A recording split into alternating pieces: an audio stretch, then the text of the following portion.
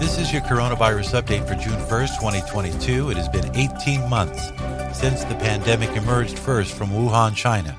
Information here comes from the Center for Disease Control, the CDC, the WHO, the World Health Organization, Our World in Data, and worldometer.info, plus contributions from Johns Hopkins Medical University and stories courtesy of Newsmax, Associated Press, the Epoch Times, and, of course, I'm Jim Watkins, your host. First, we'll take a look at COVID trends in the United States week to week, ending May 31st. Then news with impact, including updates on monkeypox growth and our monthly VAERS update to follow. New coronavirus cases are down in the U.S. from week to week, 29% from 1 week ago, to just under 75,000 new cases being reported per day. Deaths are also down 39% to 176 on average per day. Monday, the actual number of COVID deaths was 129.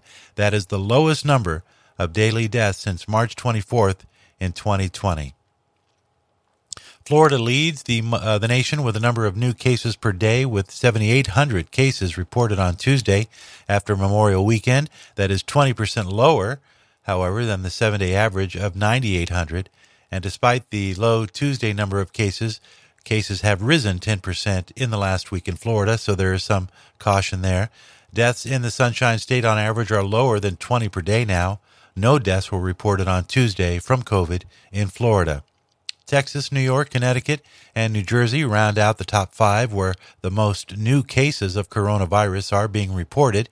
Texas with 3,800 cases, New York with 3,500, Connecticut, New York, and New Jersey saw roughly 2,800 new cases in each of their states on Tuesday.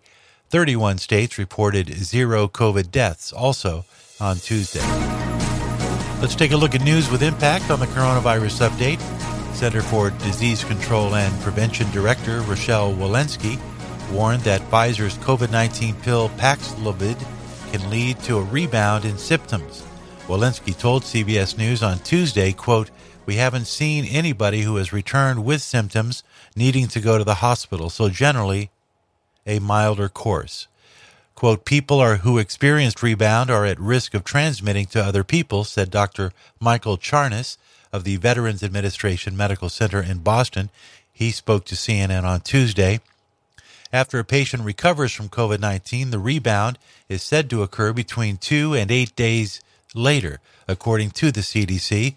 The agency, however, told CBS that the benefits of Paxlovid outweighs the risk of COVID-19, namely among those who are at a high risk of developing severe symptoms from the virus. There is controversy brewing with a new World Health Organization treaty set to give the Global Health Agency more sweeping powers over mandates and travel regulations.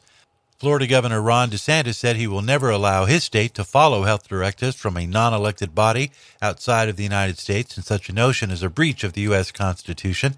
A general vote on a treaty is being formulated now, according to a WHO spokesman. The treaty requires a majority vote by member UN nation states, but full ratification would require a 3/4 majority. If enacted, the World Health Organization could, through force of law or through sanctions, call the shots on where and when lockdowns could occur during a pandemic, as well as vaccine distribution also being under the control of the World Health Organization. Now, continuing on with a monkeypox update, Our World in Data now reports there are 606 confirmed cases worldwide. That's up from 555 on Tuesday and up 180% from 1 week ago.